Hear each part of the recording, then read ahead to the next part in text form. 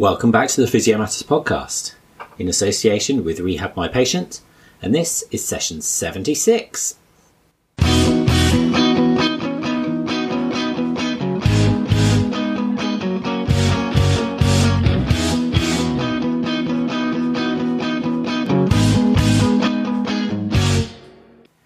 Hello, welcome back to the Physio Matters podcast. Thank you for sticking with us to the 76th episode. Just a little bit of feedback from my introduction on the last episode. I've received a disappointing number of diamond-related gifts through the post to Choose Health HQ. But never mind. We have an absolutely brilliant podcast with you for you this month, and I'll get onto that in a second. Hopefully you have checked out the opioid podcast, Health Matters number 5, that we put out a couple of weeks ago with Helen Liddell. Absolutely brilliant podcast. Learned loads and loads from that. Super useful if you're working with any patient who may well be taking opioid medication. So much information in there. Definitely a couple of listens needed.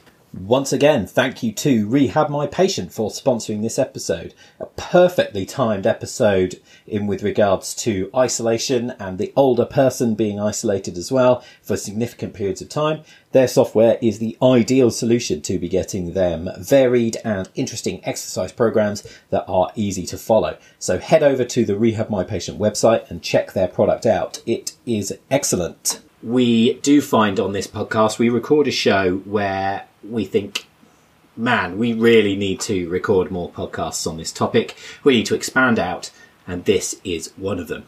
Thank you so much to Scott Buxton for agreeing to come on the show, spending his time coming to the clinic and sharing his knowledge with us on frailty. You will learn absolutely loads from this podcast. I certainly did, not only on screening and management of the older person, but also on the types of conditions we might be seeing related to frailty, how we can manage that, and how we can be much better with this group of patients who are in dire need. As I record this, it is the 18th of March and we are just starting this significant social isolation.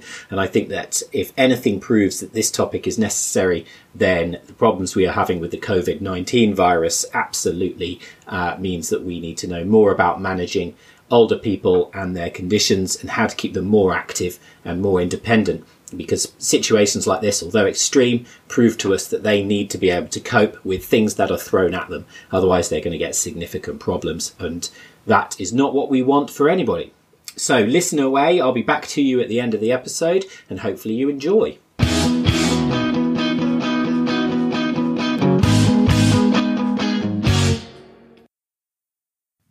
Delighted to be here today with Scott Buxton, a man that I got on the hook for a podcast, having shared the stage with him at Physio UK 2019, talking about another of our favourite topics, digital CPD, amongst a symposium run by Physio Talk, which was really good, really seemed popular. I think we've both had some great feedback about it. But what I did is soon afterwards, I got him on the hook for this podcast on frailty. And I know, having spoken to Scott from meeting him a couple of years prior through Physiopedia, that his interest and his expertise as an ESP, APP into older people and frailty is something that is so undervalued, so underutilized, and something that is so important when we all kind of, as a talking point, refer to an aging population and recognize that. And so we need to upskill everyone, namely MSK community, to make sure they understand the nuances of that client set, shall we say. And so to get Scott agreeing to that on stage, admittedly, was something that I was delighted for. So I'm really pleased to have him on the show. Without me waffling too much further into an introduction about him and his background, I'll just introduce you, Scott, to introduce yourself. But thanks so much for coming. No, thank you very much for having me. And I'm really excited to talk about something I'm really passionate about, and something, you're right, that sometimes is undervalued or wrapped up in a sweeping statement of just old people, when actually it can be a lot more complicated and nuanced than that. So I'm fortunate to be part of a couple of teams in my career. One is Physiopedia, like we've spoken about, which I've been doing my whole career, which is really good. Really exposes me to a lot of opportunities, and meeting you, of course. But also my day job in Bath at the Royal United Hospital, where I'm the therapy lead for the frailty team, but also work in advanced practice in the emergency department as part of a really experienced, highly skilled, multidisciplinary team including geriatricians and occupational therapists and specialist nurses, and really fortunate to learn from them. Even though I've been working with older people probably for 7 or 8 years now, still quite early compared to them. So getting exposed to their expertise and just learning and growing from them has been really fortunate for me.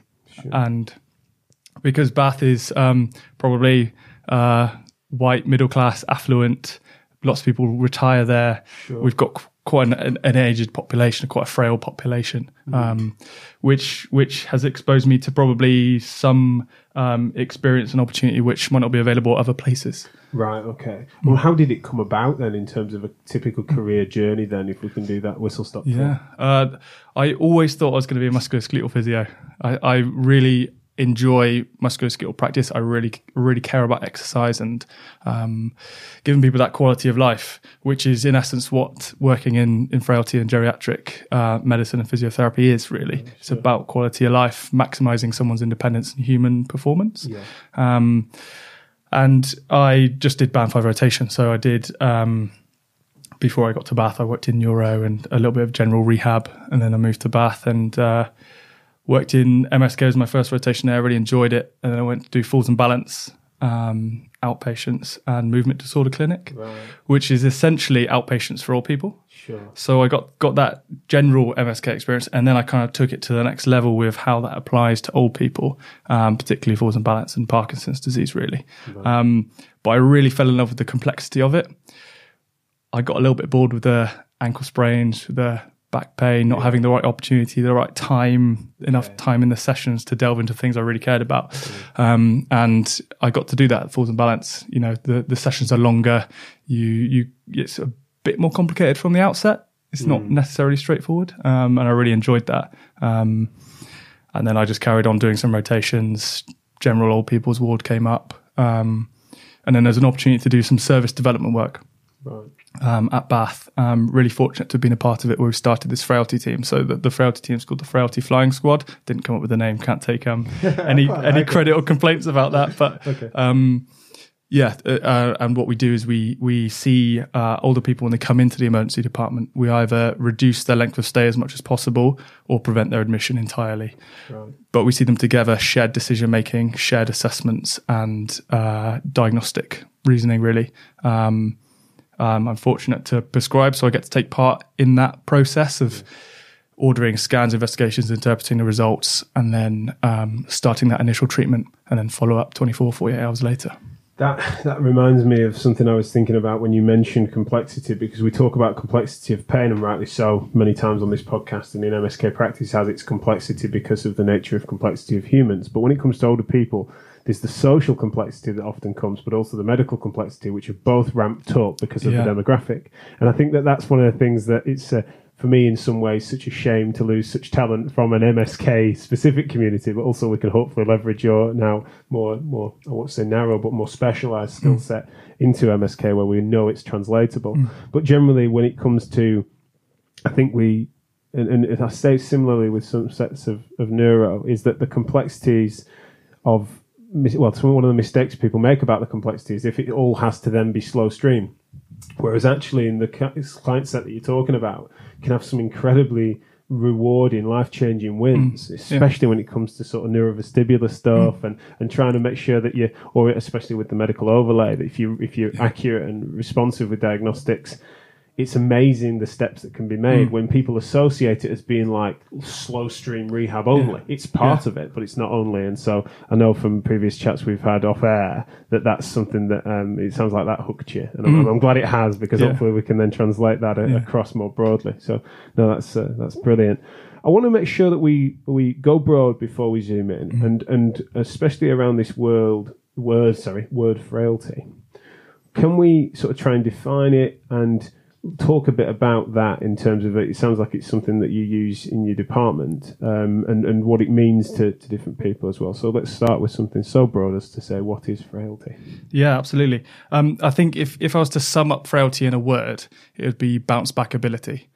So it's that lack of being able to adapt to a new stressor. So the definitive description is somewhat debated about what the succinct phrase would be. But in essence, it's not the same as aging. It's associated with aging, but it's a completely separate clinical entity that's to do with multi-system failure. That means that you can't adapt to any new stressors. So it puts you at more risk of harm events. Right. So take a small chest infection, for example. If you have a frail older person, it means that they won't be able to continue with their independence in their life. And I would sometimes it's easier to see it in a graph or a pictorial form. And there's a famous graph by Clegg from probably, I don't know, a decade ago maybe. It's got a really succinct graph where on the x-axis is time and on the y-axis is independence.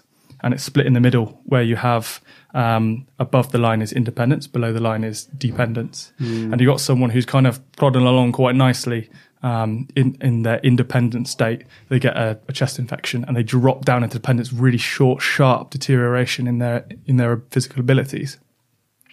And then that recovers over time, but not quite to the state they were in before. And that's kind of what that lack of inbuilt reserve means. You can't overcome small stresses, but also you can't fully recover to where you were before. Yeah. And it looks different for everyone. So there's no such thing as just one person's frailty is the same as the next. It all depends on their environment, what is predominantly leading to their frailty. And that kind of leads to the two main schools of thought about what frailty is and how you get at the two theories. And they probably have been around since the early 2000s. Before that, people knew that this was a thing, but they didn't know what to call it. There wasn't the research to back it up. So there's two schools of thought. You've got the accumulative deficits, which is kind of like the Ken Rockwood school of thought, the clinical frailty index and frailty scoring, which is if you think of a Jenga tower, and on each brick you've got another disease written on it. Yeah. And every time you get one, you take a block out. The accumulation of pathology. Absolutely. And then eventually you take one out and the whole thing comes down. Yeah. And that's when you've got to slowly try and build it back up again, but you can't get all the blocks back in. Sure. And that's what the clinical frailty index is, what the clinical frailty scoring is, but the accumulation of deficits is that school of thought. And then you've got Freed with her phenotype model, which is what someone physically looks like, which as a physio, I really like this model because it involves a lot of measurements of things that we love. So walking speed, grip strength, lack of eating and drinking, a lack of physical expenditure, and then weight loss that goes with that. And you can use both of them. There's nothing wrong with it. But in a clinical setting, they both have different strengths and weaknesses. And Freed's model particularly leads to something which I really care about, which is this state of pre-frailty. Right. So this state of when you're about to tip into frailty, there's an opportunity, there's a window there to do something about it. And Freed's model really lends that, because in the model it specifically says if you have one of these 5 things, they all add up to a score of 1. So if you have 1, it's a score of 1. If you don't, it's a score of 0. Yeah. So 0 is fit and well. 1 and 2 are pre-frail. 3 or more is frail. So there's an opportunity, if you have 1 or 2 of these things, for you to do something about it. It very much directs you to it. So if you have slow walking speed, we need to do something about your walking speed to stop you from becoming frail, because you're going to progress and score another score eventually. If you're not eating and drinking enough, we can do something about that. If your grip strength isn't enough, as a sign of your overall muscle mass rather than your actual grip strength. If there's a problem with your grip strength, then obviously it's not valid for that person. I think when I hear those models laid out, and it's one of those things that I sort of feel like I know of, but necessarily haven't, as not a specialist in that area, then understood certainly the research models or the schools of thought as you've described them, but it sort of maps onto the medical meets therapy. Yeah. Or also biomedical meets biopsychosocial, certainly more holistic or outcome approach, whereas there is a bit of labelling that goes on naturally, it sounds like, with the Jenga stack. But then similarly, of course, because of the sort of it being a more medical field than, say, ankle sprains in young means that there's going to be occasions where we do need to recognise that there probably might be a narrow pharmacological intervention or diagnostic that needs to be required, where that model might be appropriate. So naturally, synergy, I imagine, is where you find yourself. But also, when it comes to rehab, I'd be, I imagine, a fan of that. Freed, would you say Freed? Sorry, holistic model. So I like the sound of those. One of the things that admittedly, when I was even prepping this podcast, frailty was something that I was reassured to delve into some of the literature on it in prep, to find it being an appropriately medical term, because to some extent I almost thought it was like an PC term, like even sort of people calling people Jerrys instead of geriatrics. It became like a petty playground slur, and I thought frail maybe might be in that category. Fortunately it's not, because I think it has great utility, but is there a risk? Do you have sometimes patients that don't identify or don't want that associated with them? And do you have to nuance that conversation? Oh, absolutely. Right. Yeah. There's a massive debate at the moment about whether it should be appropriately called frailty or not. Okay. The same as geriatrics. It should be should it be older people? Should it be aged? Should it be something more positive instead of labeling them as something negative? And that's very much what the thoughts at the moment is we should have an asset-based approach to people when they get older. What can they do instead of what can't they do? Sure. Yeah. So walking less than 1 meter per second, for example, would say you're probably frail. Mm-hmm. But should we be saying, okay, they can walk 6 meters in 6 seconds. Mm-hmm. What can we do to progress that? Instead of what can we do to stop that from deteriorating? It's a very different approach and mindset from the get-go. And I get why patients would much rather think of what they can do instead of what they can't do. Sure. But we do focus on a problem list, because that's what you do when you assess someone's frailty. You come up with a problem list instead of an asset list. Yeah. So there is debate about it. I think if like in anything, if we can appropriately recognise the individual and make sure that they feel felt, and then they're not being just tick boxed, there's not a clipboard between you every time you see them and stuff, then you can imagine that they would understand that this is a totting of things they can and things they can't do, and that is naturally representative of them. We don't all carry around all of our assets. We carry around our baggage too, and older people are probably going to be worldly wise to that, and probably not especially always precious about it. And it'd be to condescend them if we didn't think that they could understand that sometimes they do fall into what we need as categories medically. But when it comes to semantics and words, I'm not surprised that that's one that I'm glad my instincts were right, because you could have easily said to me, that's a really established and uncontroversial medical term, but I sort of suspected not, and it's interesting that that's the case. And I don't know where that'll go, but it's definitely one that we need to probably be mindful of, because it's sort of thing where none of us want to derail a clinical consultation by using dated terminology or not appropriately nuancing it, or if it was to be found on someone's notes when they didn't realise that was a term, as if it was being used as a slur rather than as a diagnosis, then of course they'd be mortified. So we need to be mindful of that, I imagine. What are the therapist's roles in recognition, and how does it affect your clinical practice, particularly in and around sort of older people and frailty, and any distinctions from that to assessment and diagnostics with regards to MSK, say, which of course is the majority of our audience? Yeah, absolutely. I think so. Identifying whether someone is frail or not is important for a number of reasons, but primarily because they're more vulnerable, and they're probably going to take a little bit longer to recover. But when someone's frail, it should trigger a process of events that happen. And one of those is called the Comprehensive Geriatric Assessment, or CGA. It's very much a process. It's not a one-off assessment. It's something which needs a lot of work over a number of hours, days or weeks, depending on what setting you work in. Obviously, if it's in a day hospital, you'll be in a setting with geriatricians, occupational therapists, etc., etc. Same for community hospitals. They tend to have lots of MDT members around. But if you're in an outpatient setting, for example, and someone comes in and you think, oh, they look frail, maybe I'll just have a look at how quickly they're walking into the clinic room, and you go, bit slow, they've got these vague symptoms, I'm not sure what's going on.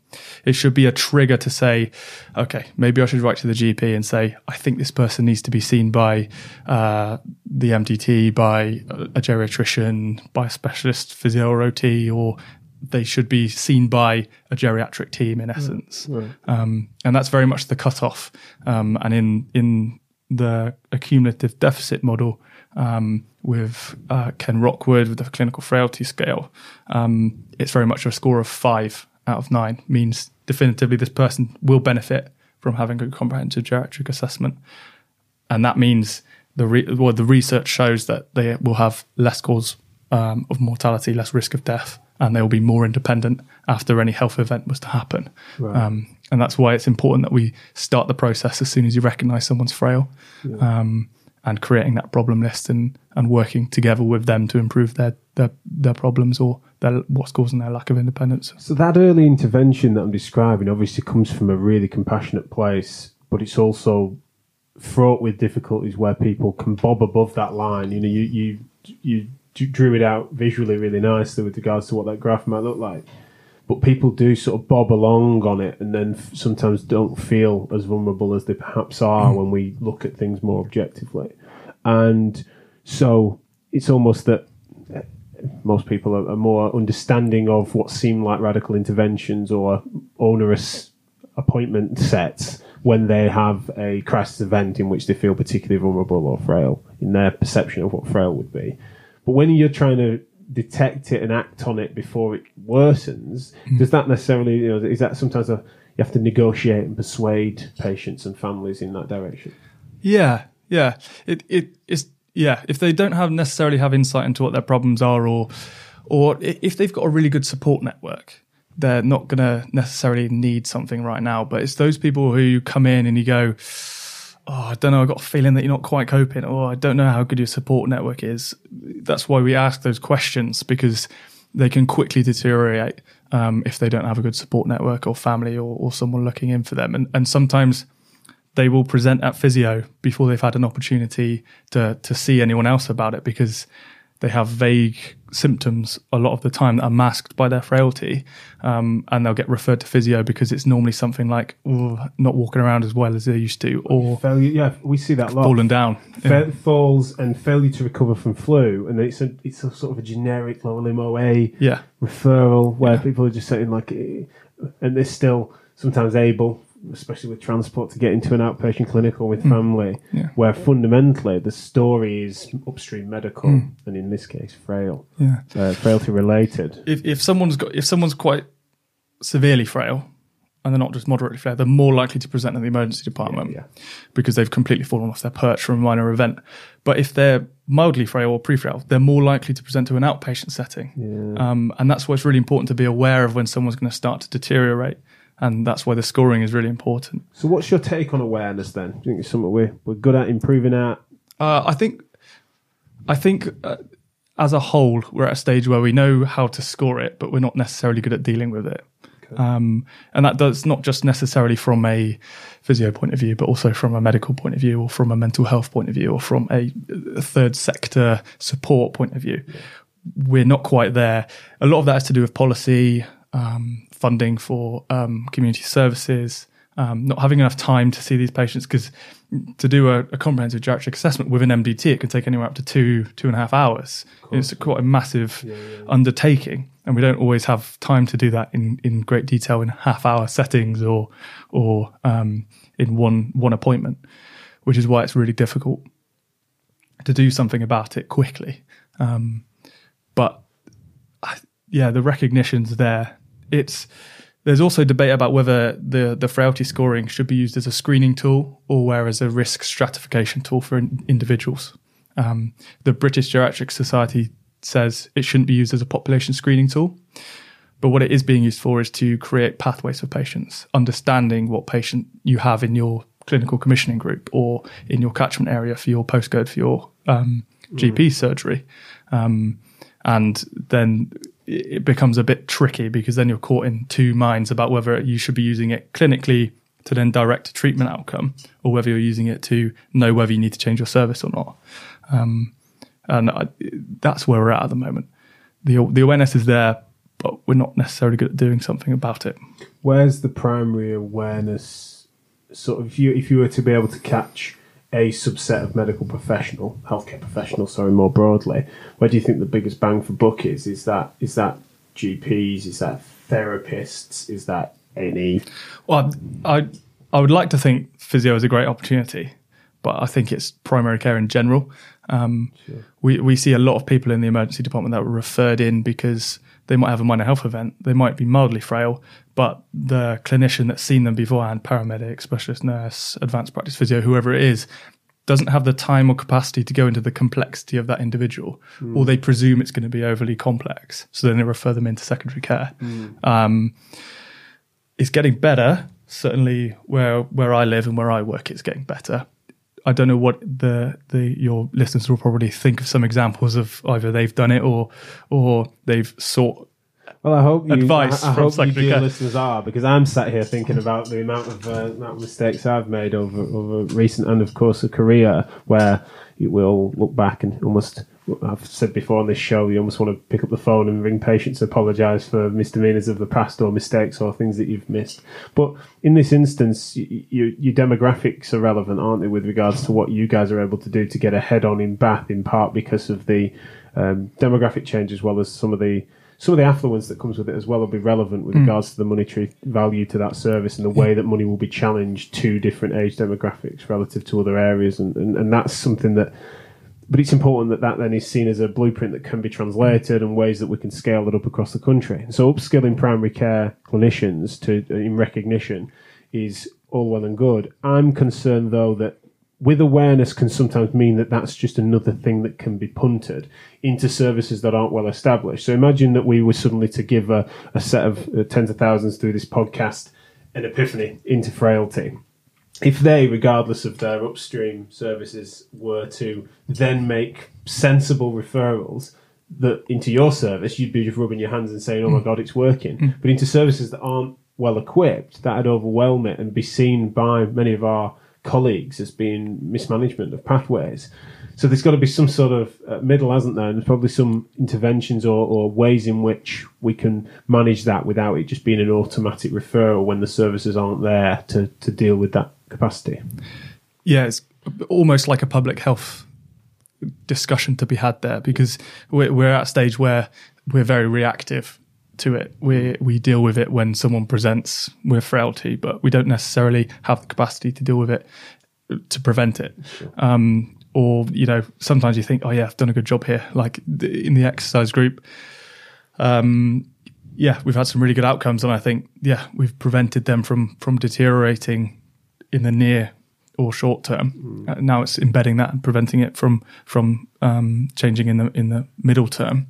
But it's a lot of people. The ageing population means it's going to be a big problem for secondary care and primary care now, let alone the future. Exactly, and one of the fascinating things that we all know that people, of all political flavours, have walked into the issue of how social care can be structured and funded because of this purely on demographics, even if you to divorce it from the medical realities of what that means. It's just a fascinating conundrum, and certainly not one we're going to solve now.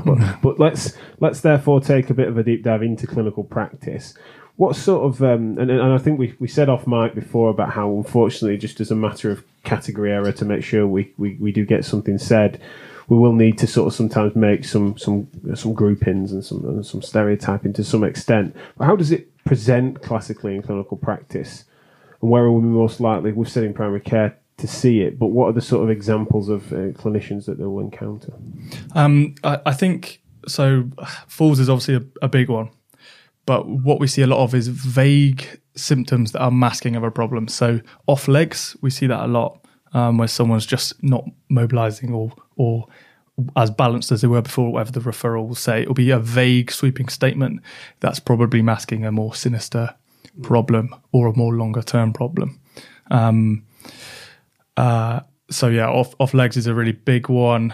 Newly confused as well. Very vague symptoms and descriptors like that. Uncontrolled pain as well. Right. That can be caused by a number of different things. Does acopia still get used? Acopia, yeah. So there's these statements which we all cringe when we get these. Acopia, not coping at home, social admission, off legs, UTI. They're all masking other problems underlying their newly acutely struggling. Right. or their new problems because of their frailty.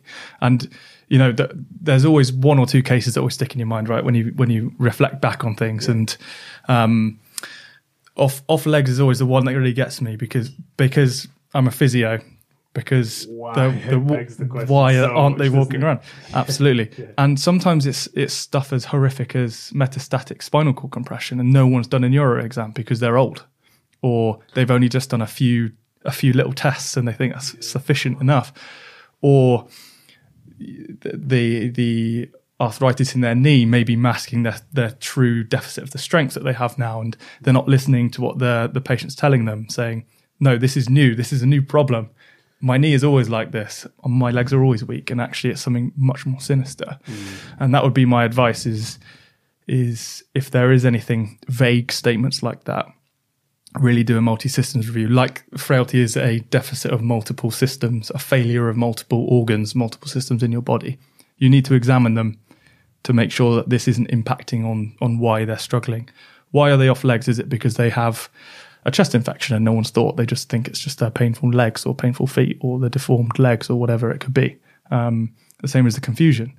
Are they newly confused because they have an infection, something straightforward like a delirium, or have they fallen down recently 2 or 3 weeks ago and they have a chronic subdural? How are you going to decipher between those things? Or a vascular dementia relevant to other symptoms that they're getting that could be more vascular in nature, which sometimes gets missed. But I mean, it's just. But you reminded me of other sort of health matters podcasts we've done in this series. Alistair Beverley on adult learning disabilities.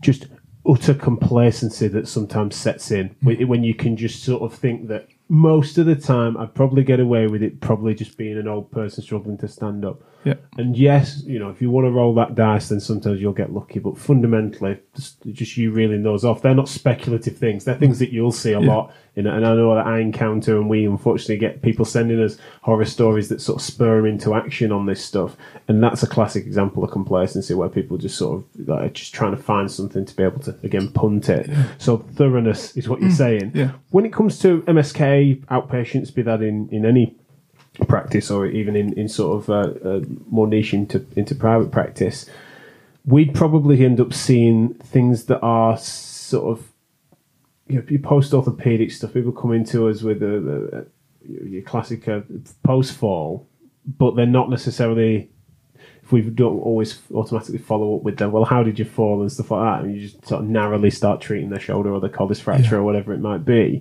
Is that am I taking too much of the low-hanging fruit there, or is that the kind of the more obvious way in which a classic MSK department would come to pick up on some of these sort of pre-frail states that you were talking about before?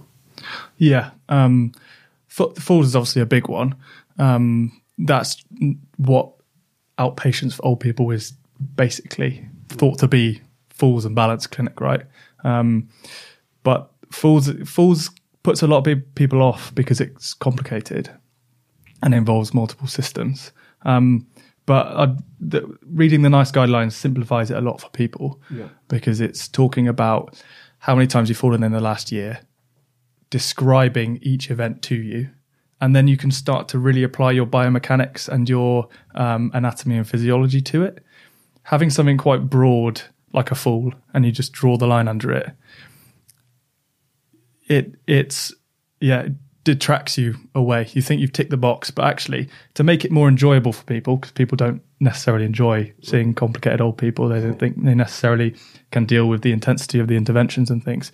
But if you talk through each episode of falling, each time they've fallen, then you can really apply what you're good at to it. And then you can really think, okay, they've fallen over, they have a new foot drop. What could that be? Or they've fallen over because they've got painful quad.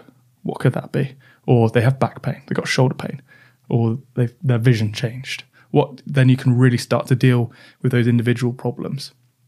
But just having in your plan, fall, not good.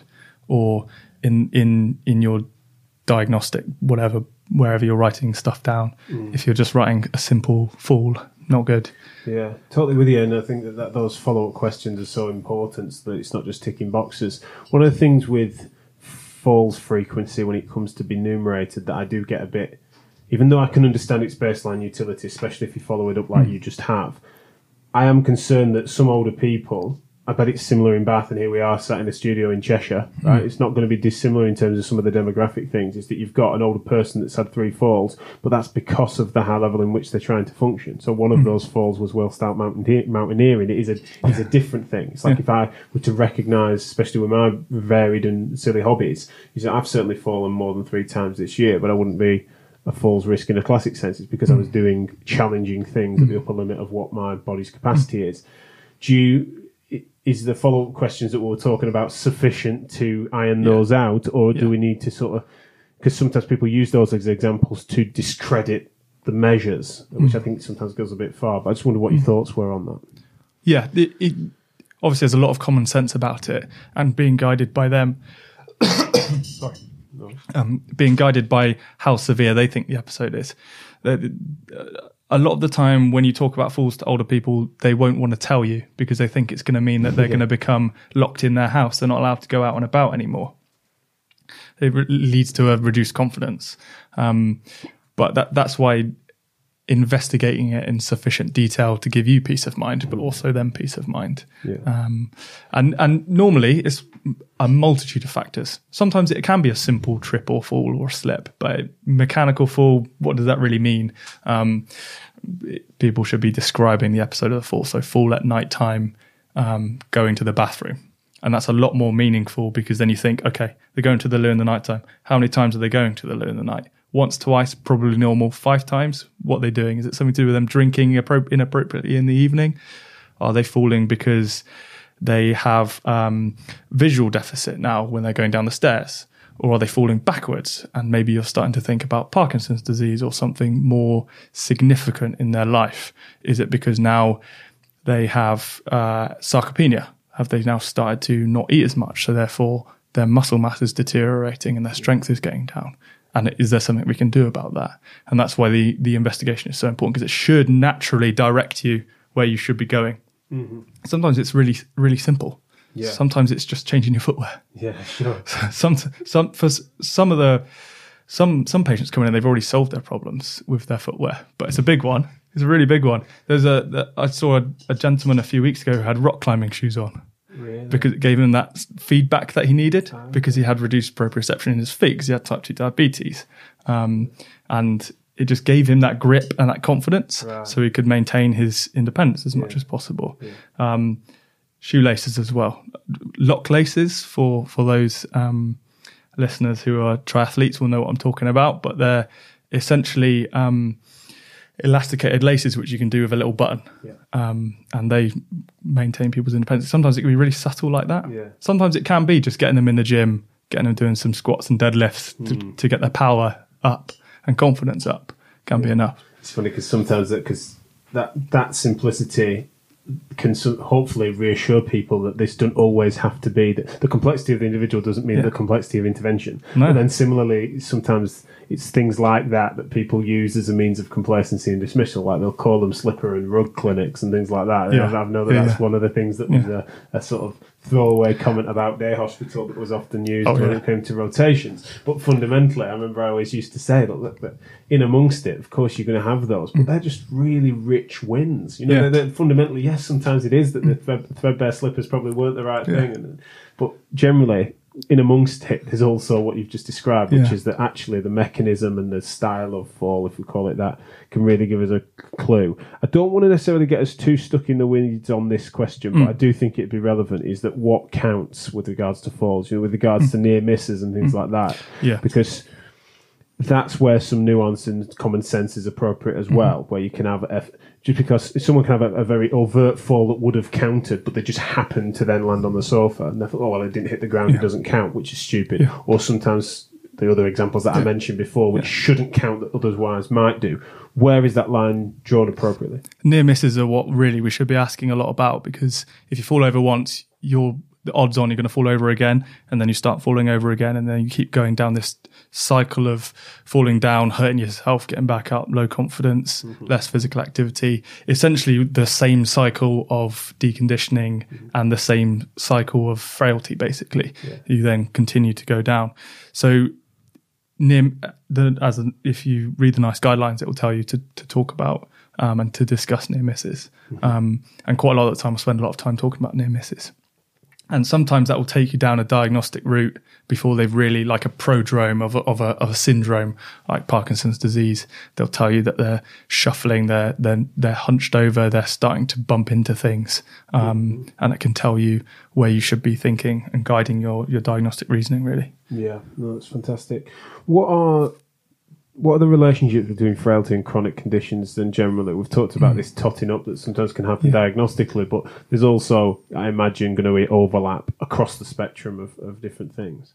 Yeah, absolutely. So the relationship between multi-morbidity and having a long list of comorbidities, it leads you down the polypharmacy route where they've got lots of drugs. It leads you down the inability to deal with the side effects of some of those treatments and the risks of some of those treatments.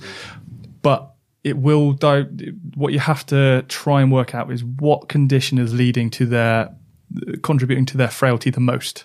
So for a lot of patients with respiratory disorders, that's the thing that is leading to their frailty the most. That's the thing that's leading to them not wanting to eat, not wanting to go out, not having the energy to do exercise and intervention, which then the sarcopenia starts to set in. You're starting to lose weight. You're starting to lose confidence. So respiratory diseases are big ones, same as cardiac conditions. And that's why broadly targeted interventions like pulmonary rehabilitation works at preventing someone from deteriorating into frailty, because for that individual, that's their biggest contributor to their levels of frailty. Yeah. But it's not the same for everyone.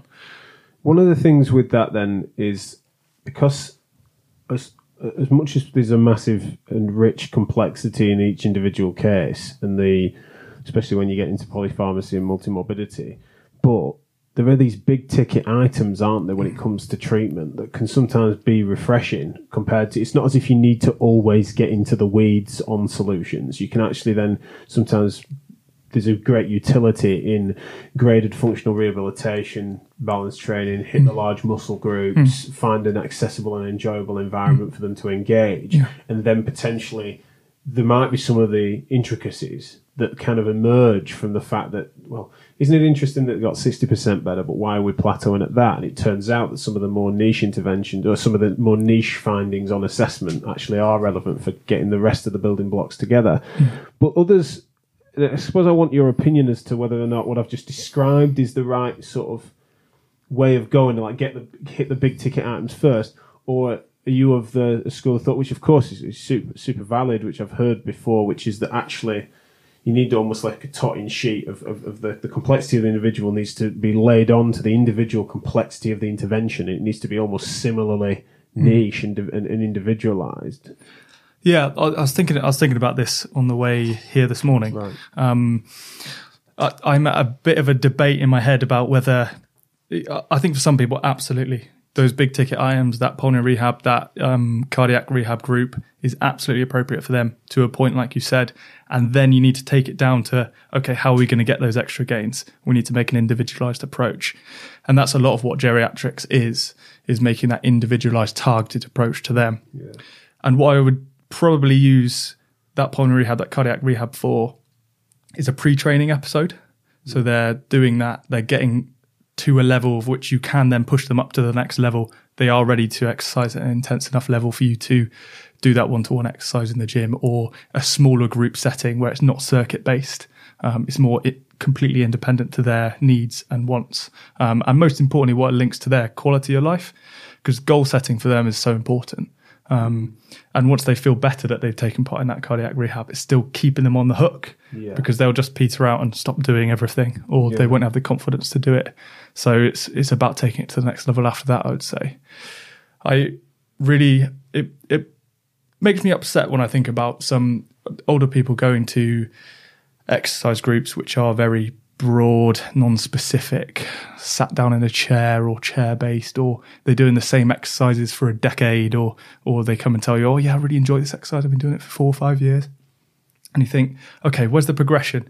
We've forgotten about our fundamental principles of exercise prescription, and applying our reasoning of why we do exercise to those patients. And that's what I'd say we should probably focus more on. And there's some really good evidence coming out now about that, particularly now sports scientists are really driving a lot of that research, because there's big gains to be made. If you understand how sarcopenia happens, how muscle changes when you get older, and what you can tolerate when you get older, you can use that evidence for younger people too, and you can really start to transform the mid-age, the middle age transition from being quite healthy to starting to accumulate those deficits. Muscle failure, which sarcopenia is quite heavily linked to that at the moment. There's quite a lot of evidence to say, it helps you with your cholesterol, insulin resistance levels, your mitochondria, keeping them active, keeping them firing, reducing that fatty infiltrate into your muscle, the satellite cells and things. You can really help that, and then that really protects the rest of your organs as you get older.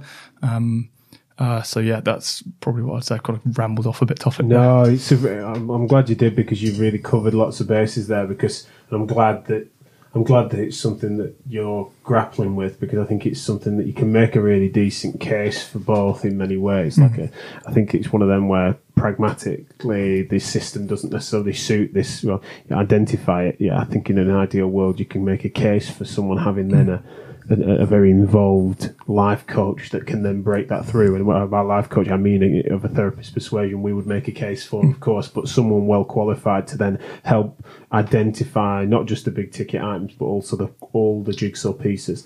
However, in the system as it exists, we probably do need to be a bit more utilitarian about it and think, what are the big ticket things that we can try and do? Absolutely. And that might solve more than we ever thought. And that's revisiting the blood pressure meds, to take a stereotype there, might be of less need once they've actually re-engaged with exercise, of course. But fundamentally it might also be that is the limiting factor for them. The postural blood pressure is the thing that sort of stops them really hitting a dosage of exercise that's any good, and then we're revisiting it. So I'm on that fence as well. I think it's a funny one, because in a utopian system, I bet we'd all be far more individualised from scratch. In the current system, it's a massive swing in the right direction if we were to make sure that there's a recognition of it, start to almost identify where the priorities are in terms of timing, as well as we keep saying big ticket in terms of the how much gain they could get from an intervention.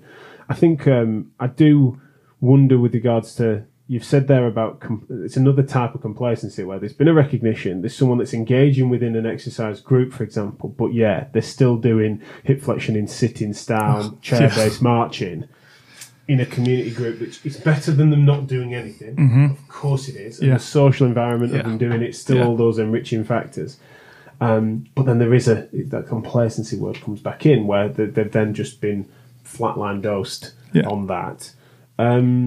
What do you think is the way that we change minds to progress that?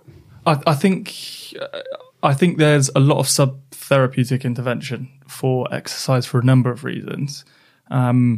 One is fear in this patient group. You're worried that they're going to fall down. You're worried that they're going to break their hip. You're worried their heart's going to suddenly stop when you do an exercise with them. But so they've done research into this, into how many bad outcomes there are when you do exercise with patients who have heart failure, with lung problems. And let's say for a clinician in their career will see 500,000 contacts. It will take 3 careers worth of people to see someone die from exercise in front of them. So it's one harm event in 1.5 million contacts.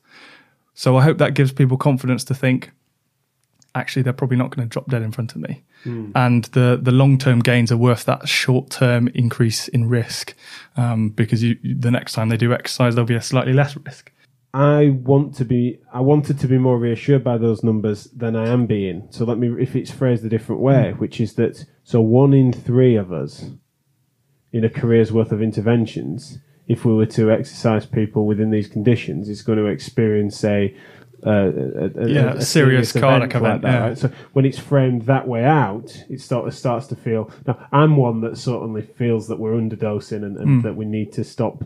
But we need to perceive all bodies to be more robust, especially elderly bodies. So I'm not trying to derail that, but I am also meaning that those numbers aren't so reassuring that it's such an incredibly low risk of low chance event that we could probably not give detailed thought to things like dosage appropriateness, safety, flags, that sort of stuff. So it ends up being a stat that sort of helps us and reassures us from it being as if this is going to be every other week, and therefore we need to err on the side of caution all the time. But it's also a stat that I think probably makes us realise that there's a good case for expertise being an expertise-based overlay there. This isn't something that we should just be suggesting that people with heart failure can therefore go marching into any hit class. It's something that really, I think it's probably a stat that would be worth us waving as therapists for both fronts, really, is that it's low risk enough for us to probably be able to still do, but also it's high risk enough for it to probably still benefit from a professional overlay. Yeah, it's interesting then thinking about, so who gives you clearance to do exercise when you're old?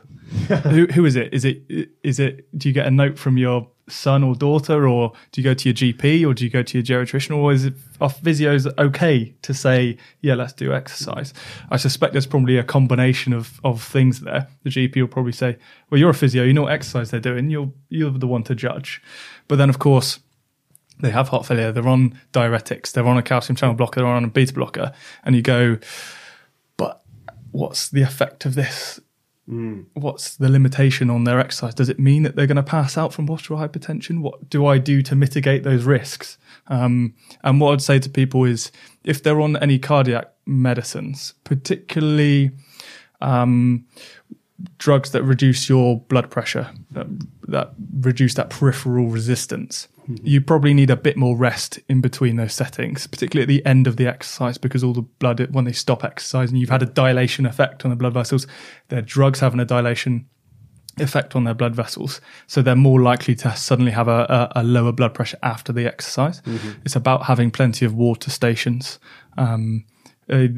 Evidence says that 250 to 300 millilitres of water is about as effective as medicines at reducing that postural hypertension effect when you stand up after you've been prolonged sitting on a bike, say, or you sat down doing some shoulder press or something. Right. So it's about having those mitigating factors in there as well. Yeah, no, that's useful to know. It always amuses me that people out there that would never dream of having a set of athletes not cool down. Yet when fundamentally a well athlete's not cooling down, there's like very little evidence to suggest that that's particularly essential. Whereas within that patient group, they'd probably just say, right, time for a cup of tea, and just stop abruptly, when actually the evidence is pointing in the opposite direction, and that's the important client set to use it with. So no, I'm totally with you there. When you're mentioning some of the specific examples you've been able to give there, I imagine speaks to some of your advanced practice experience, and as a prescribing therapist as well, I imagine that gives you that sort of enriches your reasoning in that direction. Are there any sort of top tips you can therefore give us on that, not dissimilar to what you've just given, about what it might mean for, let's say, MSK advanced practitioners that are therefore doing something that would be reasonably considered triage, and what they might be able to pick up on that might just, those little reasoning nuggets that we might otherwise be not considering. In terms of what do you mean? It can be anything really. I mean, your cardiac example was such a good one. There. I just wondered if you had any other.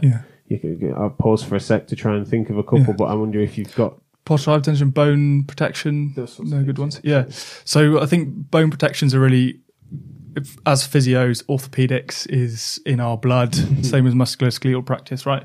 Bone protections are a really big thing in older people, reducing those harm events, particularly if they're going to do exercise and you think, really worried about them falling over when they're doing exercise or when they do these exercises at home.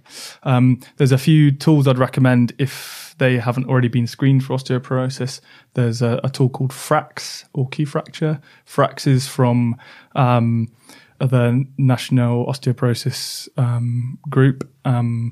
They are based at Sheffield. They've done a lot of work on stratifying someone's risk. Basically, it's a questionnaire of things that you all already know about your patients, stuff like height, weight, whether they smoke, whether they drink alcohol, whether they have rheumatoid arthritis, whether they take steroids.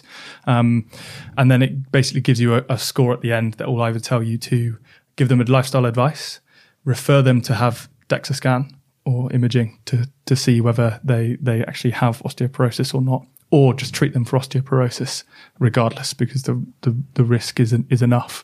And for those that work in first contact roles or advanced practice, it's a really big one to be doing things like that, to be starting them on calcium if their calcium's normal, of course, or if they don't have any bowel problems, and vitamin D, and making sure that their phosphate and vitamin D levels are okay, because they're so interlinked with their bone density. But it's really interesting where so Strong Steady Straight's a new guideline from the Royal Osteoporosis Group, is heavily based on evidence from Australia from about 3 years ago. So if anyone's really interested in this stuff, look at some of the research group in Australia that's going on about bone densities, and what exercise can do to improve that, because we don't actually know how much bone density can be gained from exercise if it's dosed at the appropriate level with multiplanar exercise with a balance element and an educational element. Right. But it's about as effective as calcium.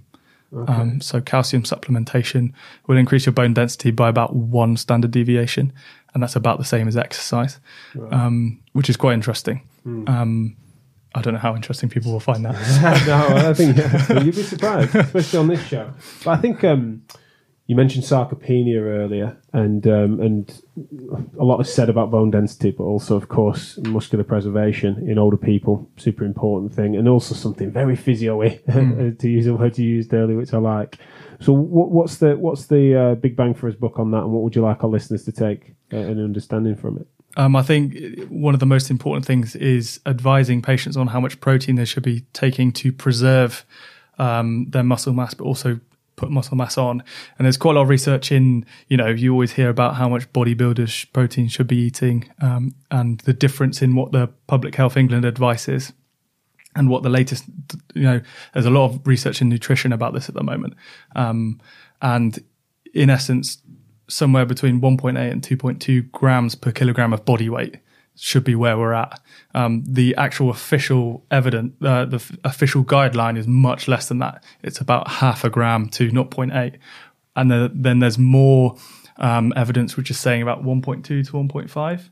But the latest stuff is saying, no, it should be much higher than that. You're not really going to get any negative outcomes of this. It should just be something which we should be promoting. It will promote that calorie intake anyway, but to preserve their muscle, it should be somewhere around that 1.8 to 2.2 grams per kilogram. Yeah, a bit from what I'd understood, having read into it a little bit, it's been a while, admittedly, but when I remember finding that it's an easy way of decreasing the quibbles around carbohydrate and things like that, the big carb fat content thing, is that if you use protein as the key macronutrient, the other stuff matters less if you get that right. Yeah. You're not shy from controversy though, are you? Because fundamentally one of the easiest ways to do that, it does weigh in on the sort of dietary veganism type conversation. Do you see, with working with older people, do you see it as being not just feasible but realistic for a large portion of the elderly population to be able to get enough dietary protein from non-animal products? There's quite a lot of supplements which are like associated with being old, which you can give them. That's quite easy. The companies have worked on quite like small milkshake type drinks with a huge amount of protein content in them. So it's easy for them because it's subsidized as well for them. So they don't need to contribute a lot of money to get in the supplements. But no, I'd always recommend them to maybe not get to those dizzying heights of 2 grams per kilogram, but just go as much as they can from a variety of sources. And that helps with getting their vitamins and minerals in as well.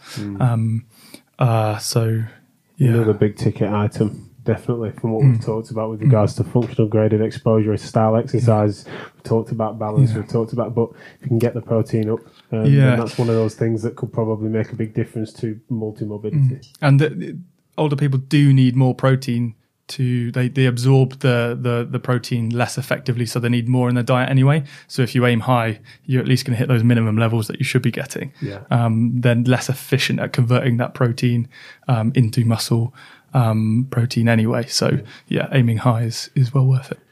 What I wonder about is when patients present that are, for whatever reason, and in this instance, let's say a musculoskeletal pain, or at least by this point they are perceiving it to be musculoskeletal pain, but we could even consider people that have got masquerading factors, but they're presenting it classically in MSK as an older person, and they, for whatever reason, are doing far less weight-bearing exercise or activity more generally. They are increasingly off legs, to swear at you. But I think in those instances, I think we all kind of we're reasoning with a variable of increased osteoporotic risk. Probably not then going through the process of trying to enumerate that or use an appropriately validated outcome measure for it.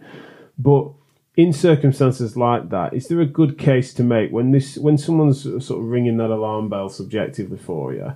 Would we need to be going through a process of investigating and imaging and the things like that? And if so, what? Because I'm just thinking, it's one of them moments where I fear an equivalent to someone presenting with rotator cuff pathology, sort of an over-medicalising would be to say, X-ray, ultrasound, so that you can have a blood test as well, because we can, whatever it might be. And there's almost these little hat-trick tests that sometimes people do. And I think in circumstances like that, it's just like, right, let's get some blood work, put you on VitD anyway, and do a DEXA, sodic, make it full body. I'm just trying to think, I want to be more specific than that, unless you're just going to suggest that actually that scattergun is the right way, actually. Yeah, interesting. I think that people should be having a lower threshold for suspicion of the more weird and wonderful things, right. But it needs to be pragmatic, and there needs to be a decision that's made as, if we do investigate this, what are we actually going to do about it? Okay. Can we do something about it? Do they actually want something done about it? Do we need to bring in the GP? Do we need to talk to a geriatrician? Do we need to talk to their family? Who do we need to get advice from to do something about this? Mm-hmm. Obviously, the risks for scanning an older person are less because they have less life to live after they've had the radiation. Yeah. So if you are really suspicious of they've got a weird, stiff, painful shoulder and not actually quite sure what's wrong with it, then I don't think it's unreasonable to do an X-ray. But you do need a justification and a reason, not just because you don't know what's going on. It should still fit in with a clinical picture in your head. Yeah. That can be difficult when they've had those other comorbidities like chest. Is it chest pain? Is it metastatic cancer? Is it just an ache and a pain? Is it have they fallen down and they haven't told me, and do they have a fracture? They're the kind of things that always go through my head. Yeah, you want to be able to justify each diagnostic tool or intervention individually, as rather than it just being like, right, you've met my threshold for concern, therefore all of the above. Yeah, no, I like that. That sounds smart. Using a specific example that I always struggle with the Ottawa knee rules for knee pain, and anyone over, I think it's 65 needs an X-ray. I really struggle with that because it does reinforce her behaviour, but at the same time, it's there because there's evidence to say that if you do X-ray someone in this age group, you may well find something a bit weird and unusual because of the pain. So it's a difficult one. I definitely don't have the answer. And one of the reasons why they justify that logic as well in that instance is because it's a group that can go far too long being dismissed as OA-knee. Absolutely. People who've got lower third femoral pain are being dismissed as OA-knee and stuff, and it just drives me crazy. So I think that they have heard on the side of caution for that. That'll be the reasons you've talked about. Yeah, absolutely. That's one top tip. Don't just think it's OA. Don't think it's OA all the time, because it isn't. A lot of the time it's not OA. They don't have any of the risk factors. They didn't do any weird manual job to get a shoulder OA. They weren't using a jackhammer for most of their life or anything. It may well be something a bit unusual. And because that older, frailer people have quite an underlying inflammatory burden, you should be thinking about, is this some underlying rheumatological problem that's starting to manifest now? Things like pseudo gout often go missed for a long time because of it just being osteoarthritis, when actually the management of those two things are very different. I would recommend that people in diagnostic roles had a good understanding of rheumatological problems in that age group. I think when we understand the complacency that we keep kind of coming back to, and also I think hopefully people are listening and understanding we're almost sympathetic to the temptation to be complacent sometimes, is that people don't get like that when it comes to paediatrics, when they're presenting MSK stuff. People just allow themselves this extra layer of protective reasoning because they're surprised to see someone with musculoskeletal pain at that age, unless there's a really overt traumatic reason for it. So they naturally will start thinking appropriately about osteosarcoma and stuff. They need to use that logic better in older people, don't they? I'm pleased to see you nodding, because I just think that's where we can almost use that as an easy in. We're not having to sort of reframe someone's reasoning mechanisms. It's just sort of apply the same logic because of the propensity. And especially when it comes to the likelihood, when you look at the numbers, you think sensibly statistically about it. The cancer risk in the elderly, for various reasons, is far higher. Yeah, but I'm not saying don't do that for paediatrics. It's great that you are, but just apply some of those same sort of heuristics, and then that would be more protective. Because, like you've said, OA is a classic dismissed one, but the amount of when I was in more classically in NHS advanced practice, there's just people, 70-some person without any particular reason or repetitive task needs that then rotator cuff tendinopathy with history of breast or lung cancer or something like that, where you're just describing things that it's like, well, if anything, there's enough of a history here that might mean that we need to be more protective and certainly not go for the most common MSK diagnosis just as a matter of safety net. It's rubbish. So I hope that can, not that this podcast is because we've got such enlightened listeners, you see, Scott, so you can imagine that unfortunately we're preaching to the convert to some extent on this, but more broadly, we can hopefully use quick wins like that to try and scale people's thinking. When it comes to, so we've hit a couple of great examples there for advanced practice and the sort of FCP roles which are going to be increasingly emerging. Are there any other things that you feel makes it slightly different in those sorts of roles, and especially when it comes to those, when it comes to, I'm already thinking nervously about how I'd interpret some of the blood work that comes from these sort of polypharma, multimorbidity type patients. Admittedly, those are the things where we're right at the boxing at the top of my thinking. You're in an MDT. For folk that aren't, what are your sort of top tips in and around those sorts of bits? I think if ever you've got any weird thing that you don't know what's going on or suspicion that you can't reason through, get on the phone to your friendly neighbourhood geriatrician and they'll always be happy to talk to you about it on the phone. And I think, it's a difficult one. It just depends on what you're looking for, I think. People can have very deranged bloods and be very normal. We see a lot of patients with a kind of a grumbly low sodium for some reason, and it could be that they've started on a new medicine recently, or their diuretic is too high, or something like that. I would always say keep an eye out for some anemia. Definitely be checking for anemia and their MCV to then think about first line treatment of whether they need some iron or folate or something like that, because that can help boost their physical performance and again stop that progressive deterioration of immobility and muscle wasting, etc. But it's interesting because of the way FCPs are going. Should they then be dealing with that, or should they be referring back to the GP? Because they could likely present at physio because they've been triaged that way because they're feeling a bit tired. And you can see. So should that be something that physio should be doing, or should they talk to the GP about it? I'm not sure what you think about that. Well, yeah, I mean, I know that these are the sorts of conversations that we need to have in future podcasts, and I might even just get you straight back on the hook for something like that, where you're exactly the sort of person I'd love to think this through with, potentially with others in the room, where it's going to be a large portion of FCP MSK is going to be older people because of the nature of who attends general practice. I think a lot's been we're assuming more of an MSK skill set is compatible and probably not respecting some of these variables that I think actually could be that patient is going to be better served by such a generalist medic, and therefore we might actually be more of a gap. Whereas when we think of a classic MSK pathology, you can make a case really for MSK physio being a better person to see him than a GP. But in these sorts of cases, I'm not so sure. Whereas again, if we could clone you, then that'd be a different case. Or if we can get some of your skill set into those FCPs somehow, which I know hopefully is part of the HEE's agenda, then that's great. But I'm I'm sitting a bit twitchy on that myself. I think it's a funny balance where I don't think they should be. I think they're playing with fire if they try to micromanage that circumstance. Yeah, completely agree with you. Sending to GP, Absolutely. And I don't care if that politically undermines that role for now. Because the patient safety is at the paramount. Whereas I think there's going to probably be some mistakes get made where they think, oh, I don't want to do that because last week I sent one back to Dr. Brown and he was a bit annoyed because I'm meant to be doing a different role. Yeah.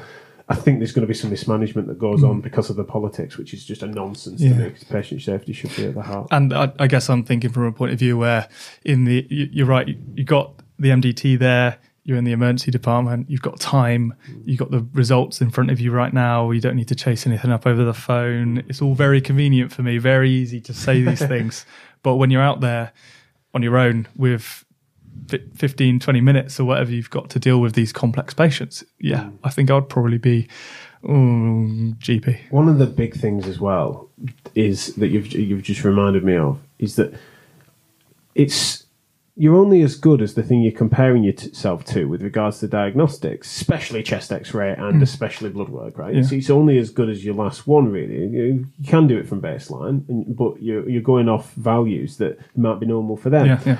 And in A&E or even in minor injuries or something, the secondary care is just better at joining up their systems so that you've at least got, even if it's a couple of years old, it's still better than nothing to compare to. Absolutely. And unfortunately in primary care, it fails to be joined up in tech and in referral streams and sometimes just paper systems that still exist in a lot of MSK departments mean that you're getting some blood work through that was appropriate to ask for.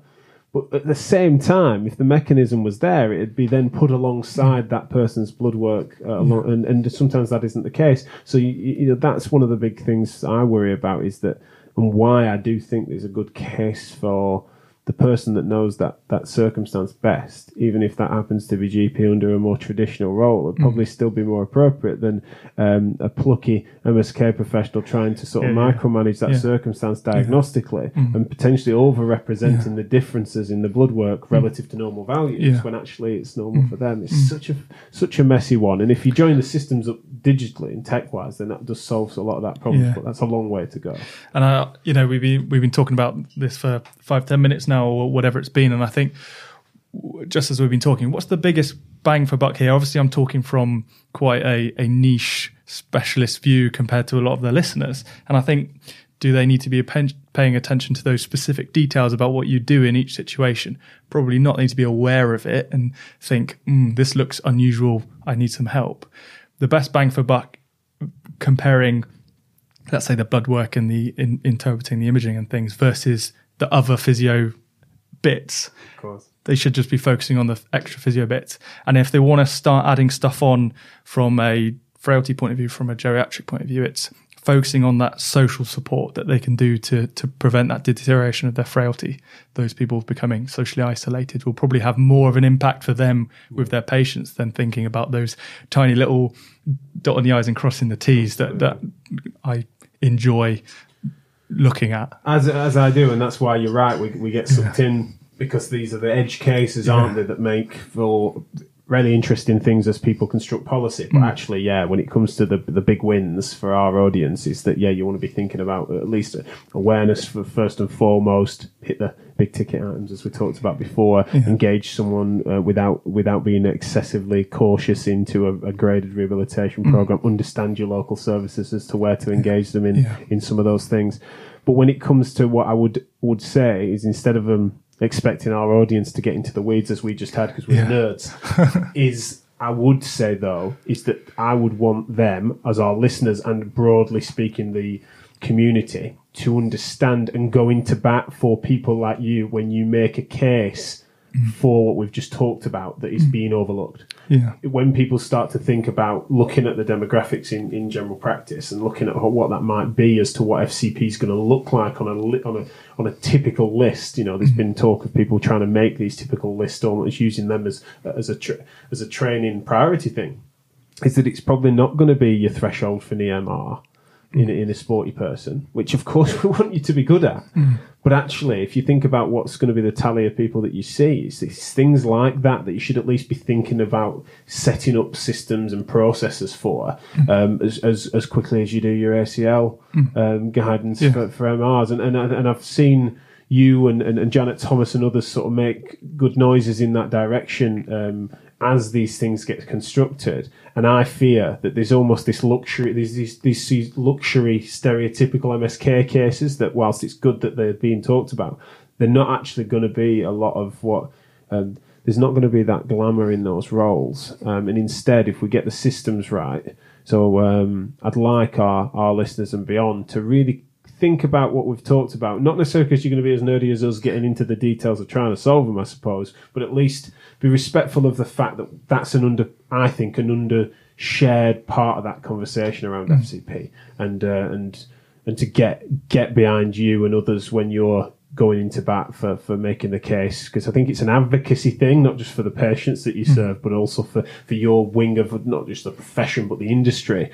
I think it's we will all suffer if you don't get heard now, because they'll set up systems that are hard to unpick, and then I'll have to keep talking about reform over and over again. You know, this is one of the things that excites me about what you're doing is if we get it right, we won't need to reform it. So that's what I'm thinking. But no, it's a good point, and we won't go too far down that rabbit hole, because I bet there's 2 or 3 other podcasts later in the year we could probably think about with regards to construction around FCP that we're planning as well, which would be cool.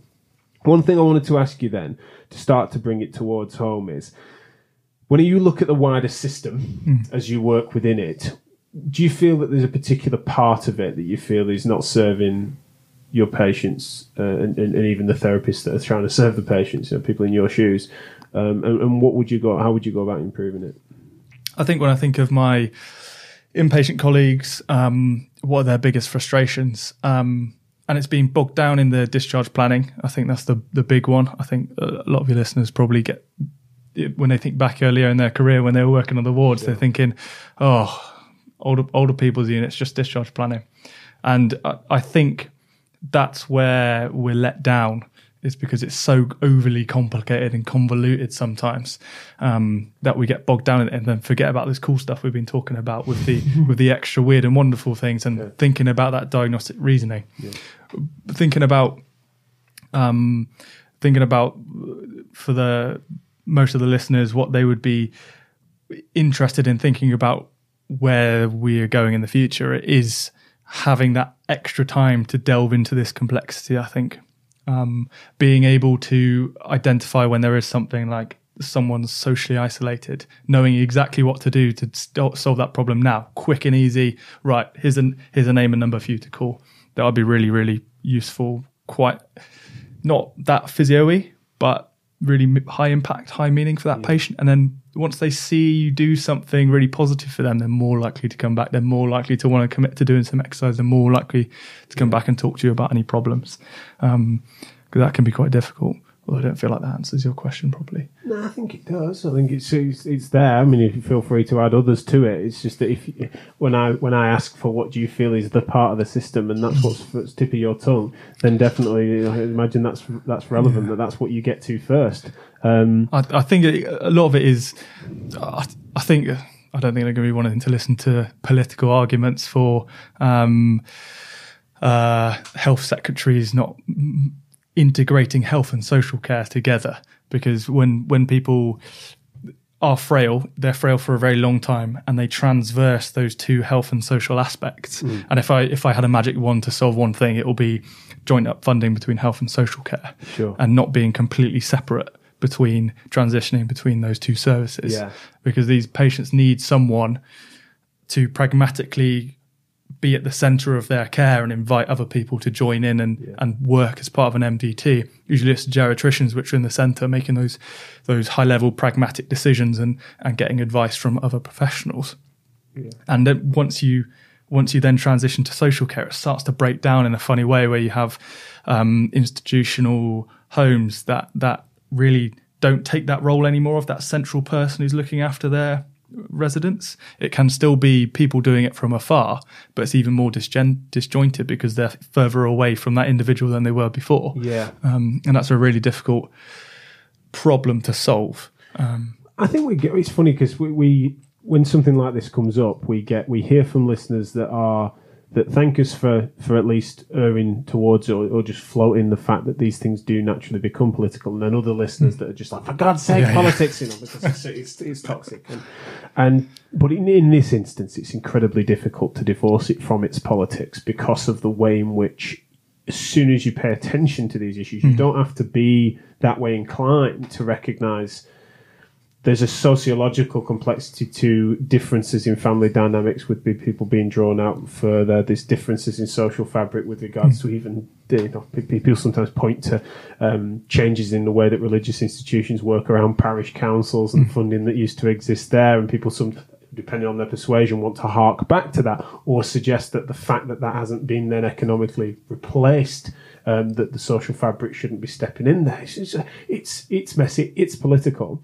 And in circumstances such as this, interestingly and unfortunately probably for us to not end up having to go into too much debate on it, is that with regards to the joining it up and stuff, it's certainly a policy that I can see as being the only positive way forward. Now, the practical, real politic of it is incredibly fraught with challenges with regards to just the system. But if in a utopian sense as to what would it be, looking on at the challenges we face, is if you fail to join that up sooner rather than later, then there isn't really a solution that can be found on the broad sense, because you can't solve the fact that it's messy.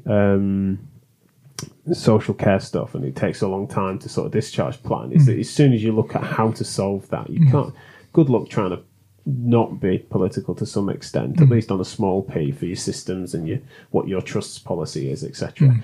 So I do think it's a messy one, and definitely one that probably will. And we love the fact that this is something we can probably float, and hopefully the listeners will get back to us as to what their take on the matter is, and especially with us potentially being in quite significant agreement on that. I'd love to hear from, if you're hearing this and frustrated that we're not representing a good argument for separation between health and social care, please let us know, because I'm sure we'd love to hear it, because admittedly I'd struggle to strongman that case, I think, really.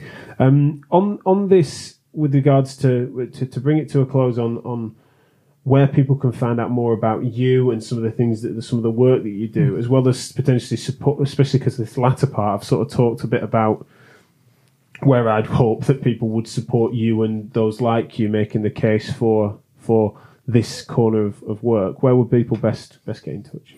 Twitter's always a good place. Right. Do I say my handle or whatever? The handle, yeah. Plug the handle. So it's just SCOTTBUXTON_1.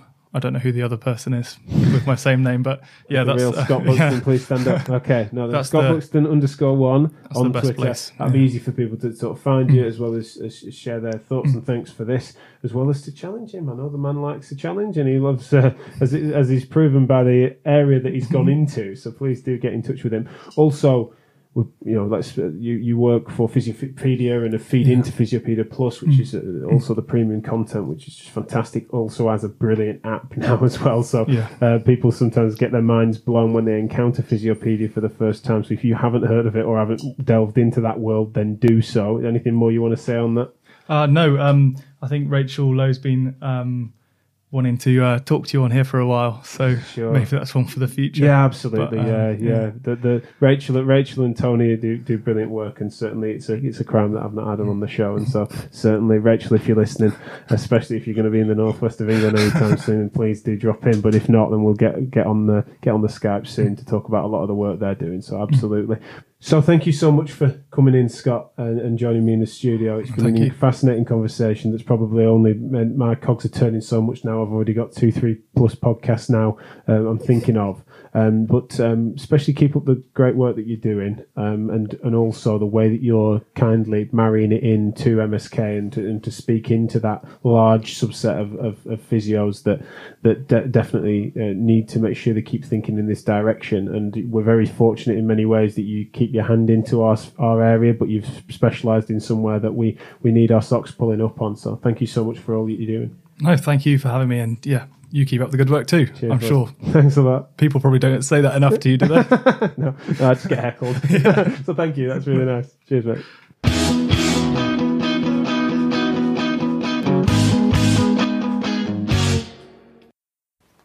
There you go. I hope you enjoyed that as much as I did. Again, another podcast I'm going to have to listen to a few times. I feel very lucky that I get to edit these things, and as part of my role here, get to listen through a couple of times, because that saves me a little bit of difficulty later on, but I'll still be putting this one through on the next car journey. Don't forget, if you head to choosehealth.co.uk/blog, and you'll be able to click on this episode blog link, and that will bring up the description of the podcast. There you can subscribe to the newsletter, which our dear friend Felicity Thau puts out every month, and that will have the links that you need with the things that Scott mentioned for screening these patients. So the Frax tool, for example, we'll put a link to there, and make sure you subscribe to that newsletter to get that every month, including the Google Drive, which has the resources in it that Felicity collates every month. What a resource that is, and so many papers and information in there going back through the now 76 episodes plus bonuses. So make sure you check that out. We have a lot of projects in the pipeline. Given the time scale I'm recording this today, and hopefully these things will be out by now, but we are producing some COVID-19 guidance podcasts that should help you to manage if you're an MSK therapist and you might be being drafted into doing some respiratory work, or at least helping offload different burdens from our respiratory colleagues.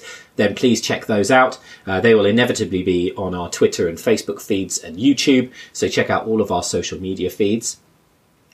Don't forget, if you don't already, subscribe to the podcast so that you get the notifications of when new podcasts are released.